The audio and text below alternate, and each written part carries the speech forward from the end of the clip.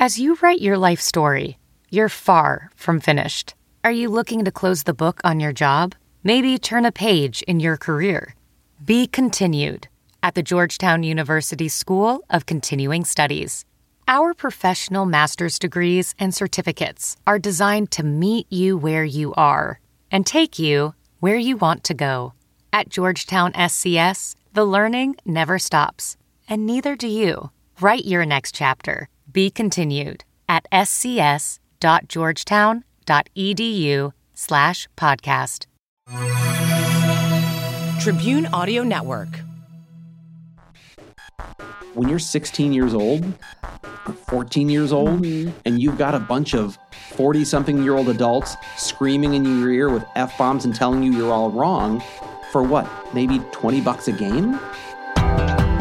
From the Fox 6 studios, this is Open Record. We're investigative reporters breaking down the big stories, what it took to get them, taking you behind the scenes. It's the stuff we couldn't tell you on TV. On this episode, physical violence and verbal abuse, the unsportsmanlike conduct against youth referees, and what's being done to keep them. Hello, everyone. I'm Amanda St. Hilaire here with Jenna Sachs. Hi. And Brian Polson. Hello. So it's that time of year, signing kids up for sports. Things are kind of getting back into swing. I know that's been a topic of conversation around the office, Brian and Jenna, for both of you. I just signed my daughter up for 3-year-old soccer. So that's going to be entertaining, right? Absolutely. I can't wait to see that. That's just the horde going around Yeah, the it's field. not really soccer. It's just a group of kids chasing a ball in a mob. Well, and the best part is that the parents sit on the side. And we watch. Oh, as opposed to playing? Is that yeah, what you're we don't saying? have to go out there. Yeah, no, that's we true. We can just sit back and Well, watch. so at 3, though, excited. you might find yourself out on the field a couple of times. Oh, don't say that. I still remember when my son, he is now 11, and I've been coaching or assistant coaching his team for years now, but when he was in what they called short stuff soccer in Port Washington, and I still remember this because he's a happy-go-lucky kid. He's not very competitive. He's athletic, but he doesn't really care if he's winning a game. He just wants to be out there playing, and there was a little girl on the field, and they were talking and having fun, and they would just run around the field holding hands. And if she fell down, he would help her up. He wasn't paying any attention to the ball. And I remember watching that and thinking, I mean, I was happy, I was proud of him, but I didn't figure he was going to get a scholarship. It's already distracted by a girl. Already. Like father, like son. Oh my God. That's ridiculous. You haven't made a decent call yet. You are horrible. You're ridiculous. What is happening? Shut the up. I'm not talking. Hey, don't get in his face, dude. He's a kid. Hundreds of thousands of Wisconsin children play sports, but the pool of referees and umpires needed to officiate their games is dwindling. And a national organization based in Wisconsin says the number one reason is abuse, mostly verbal, but sometimes physical. That's right. The National Association of Sports Officials, NASO. I didn't even realize they were right here in Racine all along. But this national association says verbal abuse and harassment is especially troubling for young referees who are new to the game, and that's making it harder to not only recruit, but to retain them. There's not enough warm bodies to fulfill the assignments that we have. We have a major referee shortage, and why wouldn't we? These people treat these young officials like they are trash. So that is Barry Mano and Brian Barlow. Now, Mano is the founder of the National Association of Sports Officials in Racine, and Barlow is the administrator of a Facebook page called Offside, which pays $100 or more for videos of bad behavior at youth sporting events. Both of these men are trying to raise awareness of this growing problem in youth sports, and they both say the number one culprit is not the players or even their coaches. Sometimes it's their coaches, but the number one problem, they both say, is parents. It's disappointing to me that we even have to talk about this, because how upsetting is it that these kids are watching their parents berate a 17-year-old referee? I mean, what a terrible example. I mean, that's my little rant. But the fact that these parents are the problem and not the kids is what makes this story most upsetting, I think. Well, and I've been around youth sports for a long time. I played them when I was little, and now, of course, I have kids who are doing it, and you see it. It's not like it's every game you go to. I think most parents, by and large, are well-behaved at their kids' sporting events, but it's just far too often that you hear that one parent who's berating the official or berating the players who are out on the field, these young kids who are just trying their best. And you've got that one parent out there who thinks this is the road to the NFL or Major League Baseball or something like And that. usually it isn't. And it's usually not. And I think even as other parents, oftentimes we don't know what to do because we're sort of embarrassed by the behavior but no one wants to speak up and say anything about it. And unfortunately, I've seen some of the parents who do that. They're the first to say, oh, yeah, the other parents are crazy. Like it's almost there's a lack of self-awareness that goes on with that. But I'm curious, Brian, because youth sports aren't new. Parenthood isn't new. So why is this an issue now? Well, I think what's changed is obviously technology, video, cell phones. We're seeing so much more of this now. And you can probably factor in some other psychological things. Maybe there's just more of a sense of that, the drive for competition and winning. But I think the biggest thing really is just the ubiquitousness of cell phones. Did I just try to say that word, ubiquitousness? I'm impressed. I realized as I was saying it, this is ridiculous. Don't even try the word. But cell phones are everywhere. Cell phones are everywhere. And so people are capturing more of this. And what actually prompted this story for me to do this story now was we had a string of incidents here in Wisconsin that kept making the daily news. And one of them was a wrestling tournament in Kimberly, Wisconsin, where it wasn't the officials who were the target, but it was just bad behavior by parents. These were parents whose little kids are wrestling and they got into it with each other and they start wrestling and throwing fists, and it all ends up caught on camera. The video goes viral and everybody's talking about it. A short time after that, former Green Bay Packers coach Mike McCarthy, you might remember he was verbally assaulting an official after his son's basketball game, and there was video of him going after the official, following him toward the locker room. And then the third one, not long after that, was a soccer referee in Brookfield getting punched in the face. That, too, was caught on video. So it's one thing to talk about these things, but when those videos start to go viral, everybody sees it. And I think that's becoming more and more common. There's so many of these videos out there that's raising attention to an issue that's always been there. And maybe normalizing the behavior. Well, it could be that. Way. It could also, though, I think there's some shaming to this. Yeah, there's sort of shame factor. So. And that's what Brian Barlow's role was in on this. He's an Oklahoma soccer referee who was fed up. And he said, you know what I'm going to do? I'm not going to just put videos out there when I see them. I'm going to encourage people to send them in. And he said his goal in that was not necessarily, well, he does want to shame the people who are behaving that way, but he said what he was hoping would come of this is that as people see the financial incentive that, hey, I could get my video picked up by this offside page, what it will do is it'll have people self-policing.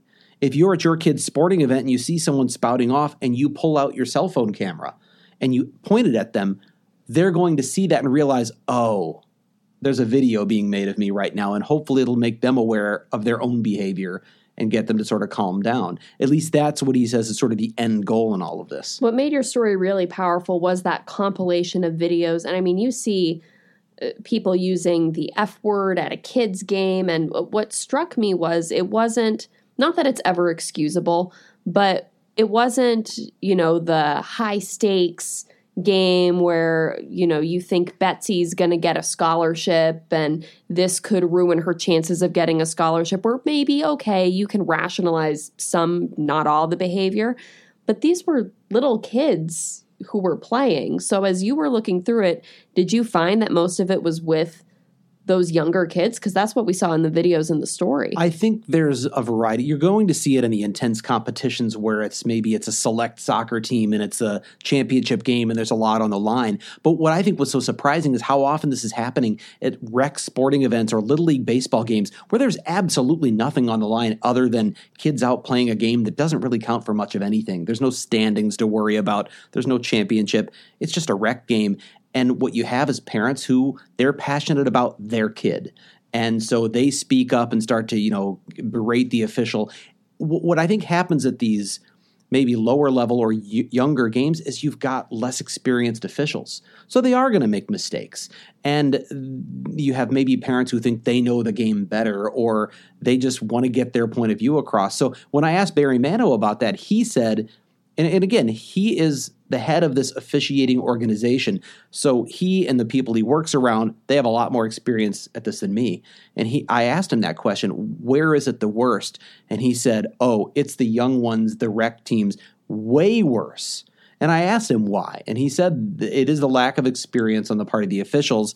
And oftentimes it's parents. He actually said it was different from what I just said a minute ago. He said it's parents who don't know the game. They don't know the rules. But and think they know the game? But they think they do. They think they know what should be called and what shouldn't be. And he said oftentimes that's where they're losing young officials who are just learning the game themselves. They're already self-conscious about what they're doing. Maybe they're still trying to learn assertiveness. And to be a good official, you've got to be assertive. You've got to be decisive. But when you're 16 years old or 14 years old and you've got a bunch of 40-something-year-old adults screaming in your ear with F-bombs and telling you you're all wrong for what, maybe $20 a game? At a certain point, you go, you know what, maybe I'm just going to go work at McDonald's. So Ohio's trying to address this through legislation. What's going on here in Wisconsin? Well, and we featured in the story that Ohio is currently working on that, and I'm not sure the status of that bill now, but National Association of Sports Officials actually has model legislation, or they've supported legislation in, I think, 20-something states. And what really caught my eye was this is an organization that represents sports officials right here in Wisconsin. It's a national organization, and yet Wisconsin doesn't have any kind of legislation to protect these officials. And what would the legislation do to protect them? Well, there's a number of different things they've tried to do, and some have to do with liability for sports officials. But the one that really I think is of most interest probably generally to the public is when there's something that rises beyond verbal abuse. Because it's easy to criticize the verbal abuse, and it should be criticized, and it should be called out. But what was really, I think, alarming to me in researching this was how often this leads to physical assault. Sure. NASO did a survey of more than 17,000 sports officials last year, and in all sorts of sports, everything from softball, football, baseball, soccer, lacrosse, ice hockey, anything you can think of. And they surveyed all of these officials. It's the most comprehensive survey done of officiating, they say, ever, and I don't know that anyone's challenged that. But in looking through that data, they found 13% of sports officials say they have feared for their safety. 13% they've been physically assaulted during or after a game. That's roughly 1 out of 7, 1 out of 8 sports officials have been physically assaulted after a game. I think that's crazy.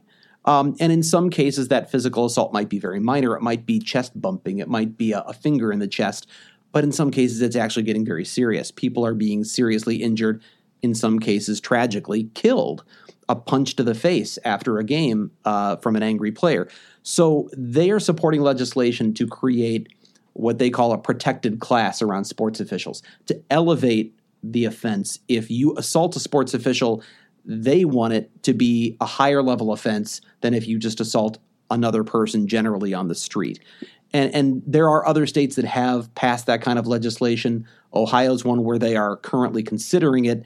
But so far in Wisconsin, there hasn't been anything introduced, at least not in recent years, that would elevate an assault against a sports official to a higher level offense. We should have had Fox 6 anchor Ben Handelman in on this conversation because he's a ref himself. Is anything being done to attract new recruits or motivate people to become referees in spite of this behavior? Well, and there are certainly a number of things that they're trying to do to attract new people, and different sports have their own avenues. We interviewed the Wisconsin Youth Soccer Association, which is doing certain things with its own training programs, but some local high schools are now adding officiating classes to try to get kids who are interested in athletics trained to become officials as well, because it's going to be the athletes who are going to be the ones who are going to know the game and maybe want to make a little money on the side. You don't get paid to play soccer or football unless you get to a much higher level. But if you know the game and you're good at it, you can get paid on the side or on the weekends to go umpire baseball games or to referee soccer games. And we met one student in one of our stories who said he hadn't really thought about it until one of his coaches said, hey, you ought to look at this. And now he's making pretty good money. On a given weekend, he might umpire a couple of baseball games and get $50. He might go referee a soccer game and make $20 or $30 for an hour's work. And to him, he said, at my age, that's great money. But even he said he was already experiencing adults who were mouthing off to him or getting in his face because of a call they disagreed with.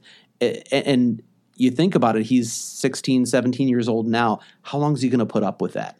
So in addition to recruiting, one of the things they're really trying to do is how do we deal with the behavior early on and make sure that the word's being spread that this isn't acceptable. And I know in my son's league, I am an assistant coach in the Port Washington Soccer Club for a U12 soccer team. And they make it clear at the beginning of every year there is zero tolerance for fans berating officials, criticizing officials, and it's on the coach to take care of my fans. If my fans are out of line, I've got to bring them in line. And just this year, Wisconsin Youth Soccer U.S. Soccer has introduced something brand new. I think it's going to be interesting to see how this plays out. And I'm not sure at what age level this begins, but they've introduced the ability to issue cards, yellow and red cards, to the coaches. Whereas you've always been able as a referee to yellow card a player for a dirty foul or a hard foul, red card them for a dissent against the official or a string of hard fouls or something like that. Now they can yellow or red card the coach. And the procedure, the way this is supposed to work, as it's been explained to me, it's not just the coach who's responsible for his own behavior, but again, for the fans. So if there's a fan who's out of control, that official can come up to the coach and say, okay, you're getting a warning. This person needs to be brought under control. The next step is, okay, you haven't brought it under control. I'm giving you a yellow card. And one more outburst like this, and it's going to be a red card, and somebody's going to have to be ejected from the field. Well, and it just goes to show this isn't just a story about, oh, the poor referees or that affects the referees. This really affects everyone, because if there aren't people available who want to coach or referee because of out-of-control fans, your kids don't get to play sports. And that's a large percentage of the population. It's also just affects, as a society, how we teach kids what's acceptable, what's not, and how we do self-police. There's nothing, I can say this as a lifelong soccer player, there is nothing more disappointing than showing up to a game you've paid to play in and no referee shows up, and you've just got to play sort of a scrimmage. As much as people love to complain about the officials, oh, they don't know the game, or he made the wrong call, the game's a lot less fun to play when there's not an official there. Little League without an umpire, it's no fun. We need to have sports officials, and so you need to have people who are willing to come out and do this job. And if we don't self-police the people who are around us and the way they're behaving at games, and we lose these officials, it's us and it's our kids who lose out on this. And learning how to, part of the game is learning how to move forward even when you disagree with a call or when you're disappointed about what's happening, because it's the mental component of the game. So, if everyone's free to do whatever they want at the expense of the referee, then our kids are missing out on really important life lessons. I don't mean to jump on you there, Jenna, but I know some people have pointed out that maybe this is sort of going soft. Hey, people have been yelling at officials for generations. And I'm hardly a person who wants to be soft when it comes to things like that. But I think there is an acceptable level of criticism. You can groan in the stands if you didn't think that should have been a strike call.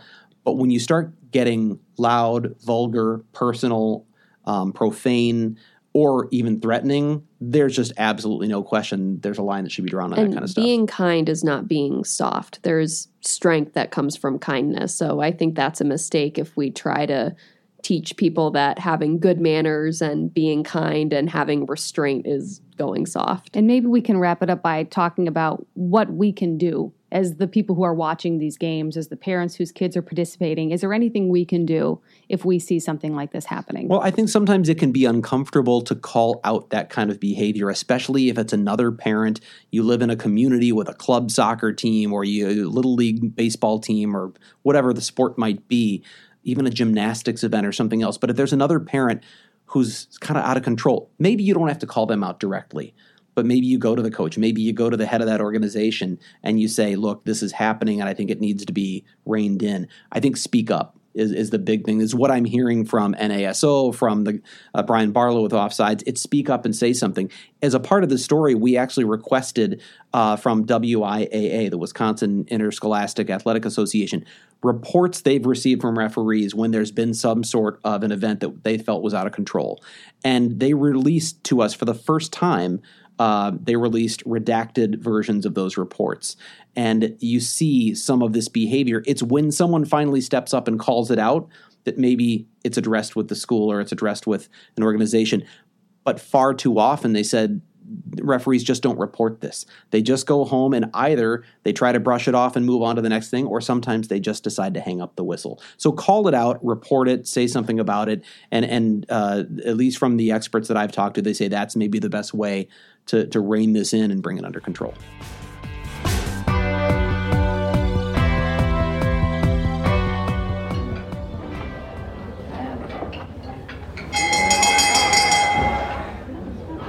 Well, that's the dinner bell, which means it's time for our dinner party question. This is a weekly segment where we answer questions we most often get asked as journalists at parties or events or when we're out and about.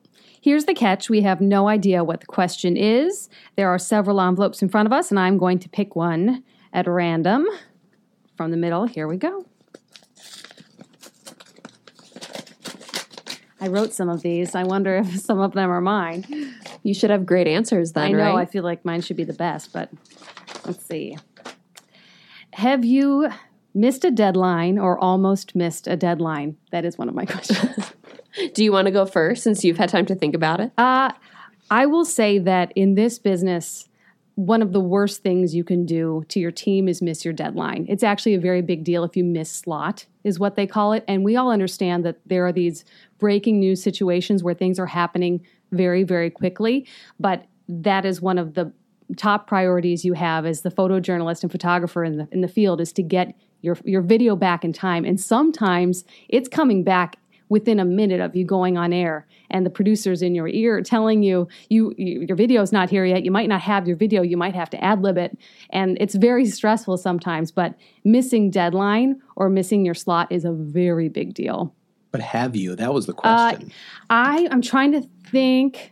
I Maybe know we've that was had an artful technical dodge. issues before. That's what I was wondering. Yeah, It seemed like yeah. maybe she kind of like addressed the question without really I answering. know. I think I have a couple times, but it wasn't my fault. It never what they is. all We always say. get to blame the Right, reporter but or it the was- editor, it's or a- photographer or the editor, right? I mean, you have to sit down and talk to your producers about what happened, and you have to talk to the manager and explain what happened.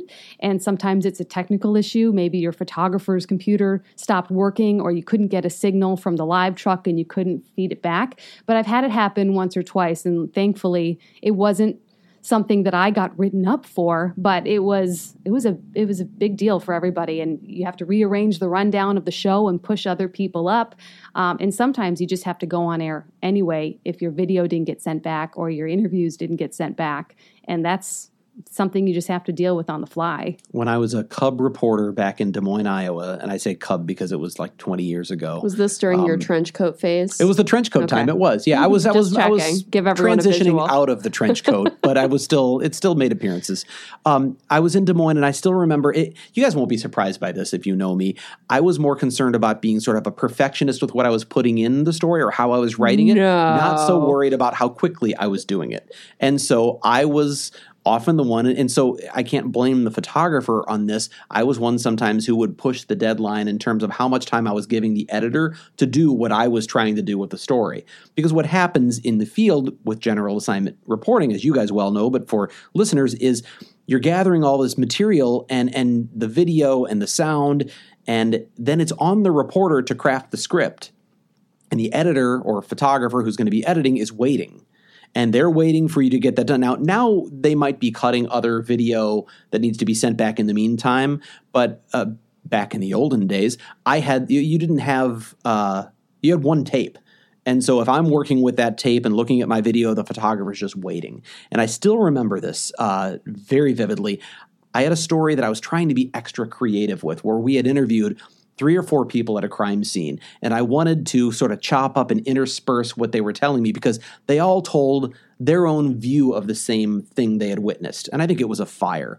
And so I wanted to cut back and forth quickly between all of them. And I had written it in a way where there were going to be a lot of edits. It was a complicated write, complicated edit. And by the time I got done, I handed it to the photographer, and we had 45 minutes to air. And it was a pretty complicated script. And it was probably closer to 1:45 or 2 minutes when a normal daily news story should be 1:10, 1:50. It was a nightmare. Does that photographer have a picture? Does that photographer have a picture of your face that he Well, throws just wait till you darts hear at? where the story goes because it gets better.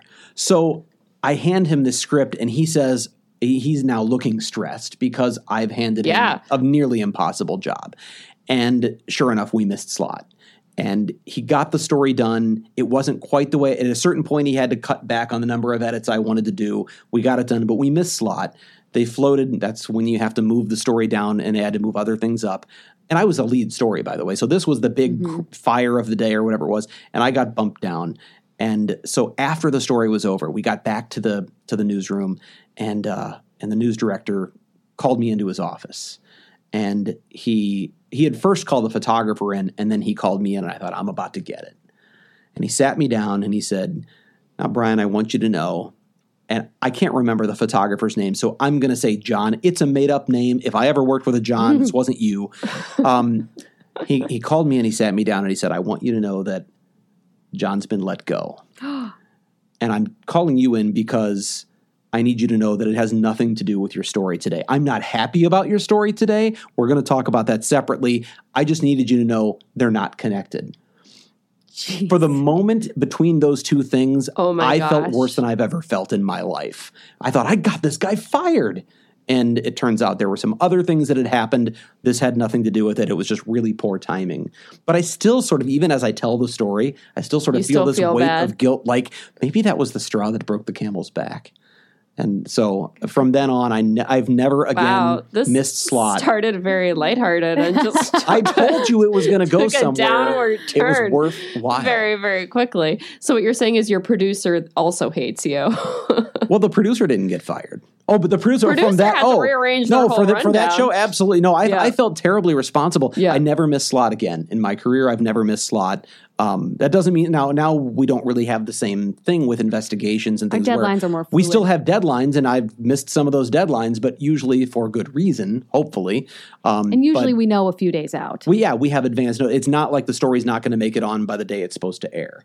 It's just I feel like we should have executive producer Leanne on to answer this question for us because she can give a much more honest and accurate assessment for all of us about whether we miss deadlines.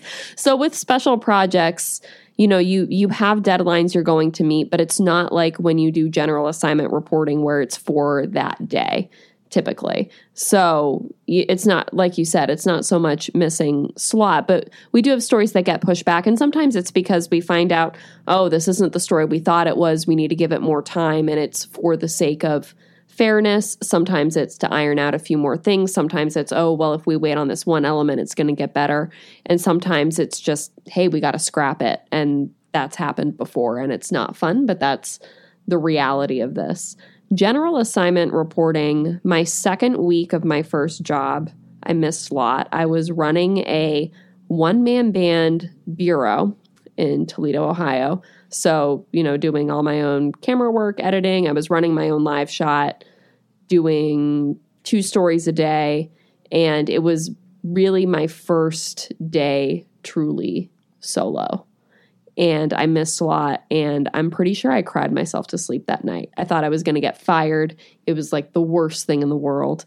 And my news director called me in his office, and he said, going forward, like, I'm going to be a lot harder on you if you miss slot, but it's your second. Like, he was very gracious about it, made it known that it was, don't take it lightly if you miss it, but you get a mulligan. You just started.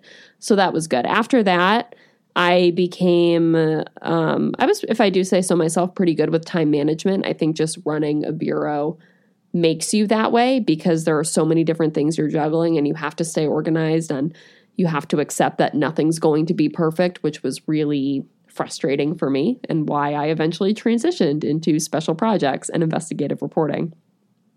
I can't think of a specific time after that. I'm sure that there have been times where we've cut it close and it was my fault for taking too long to write or, you know, having an overly complicated edit for what it was.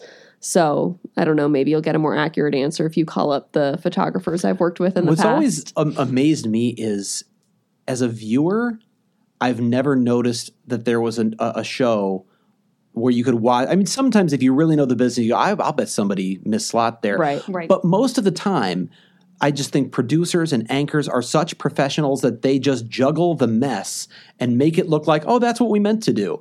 But if you're ever watching the news, and it's not always true, but sometimes if suddenly they're leading with a weather story, or they're just talking about the weather, unless there's actually imminent weather. Yeah. You think, I bet somebody missed slot there. But oftentimes it's handled so expertly that as a viewer at home, you wouldn't know anything was wrong. And I've seen that where there's been a newscast I've watched that seemed fine, and I get to work and everybody's like, did you see the Six last night? What a mess. And I had no idea. Yeah. Mm-hmm. Well, and I've been, because at one point I was a producer/reporter, so it was my job to put the show together and rearrange the rundown when people miss slots. So that was a whole different experience of being the one who had to manage that and to try and make it work with everyone else on the team so it looked seamless, so no one at home would notice. It's a lot of stress. My first time fill-in anchoring here, we had someone miss slot, and then the rest of the first block got rearranged. And it was my first time doing it, so I was very aware of what camera I needed to be look at. I was concentrating very hard on when I needed to move to this side of the studio, and I had everything in my mind, and I was sweating so much during that A block just because I didn't want people to know that things were moving around, and I was really nervous. And you couldn't really tell when you watched it back, but my heart was beating so much. I was already nervous because I'd never filled in anchoring before, but to have everything move around was, that was a bit scary. It's stressful for everyone involved. It makes me think about the movie Broadcast News when they're running down the hallway in the beginning with the tape, trying to get the tape there. And we don't quite have that same thing because you don't have the physical tapes anymore. But you still, now we have where whole systems will go down and you've lost everything. And you're just trying to tread water. So I've always found any anchor producer who can get through those times. I think that's like the part of TV news that I just find so fascinating and I think is amazing that maybe viewers at home would never have any idea. That's pressure. Right. Mm-hmm. We're always on. If the video's not working in the system, the anchors are still going to be sitting there talking from 9 until 10:30 every night, regardless of what they have to work with. And sometimes that's happened, thankfully not in a long time. Let's knock on some wood here. But it hasn't happened in a while. And that's when they earn their money. TV magic. Thanks for listening to Open Record. We would also like to thank the people behind the scenes making this podcast happen. Producer Pete, Dave Machuda, and Leanne Watson. If you enjoy listening, let us know. You can leave a review on Apple Podcasts. And don't forget to check out Fox 6's other podcast, Definitely Milwaukee, Definitely Milwaukee with Carl Deffenbach. If you want more Open Record, just head to our website, fox6now.com.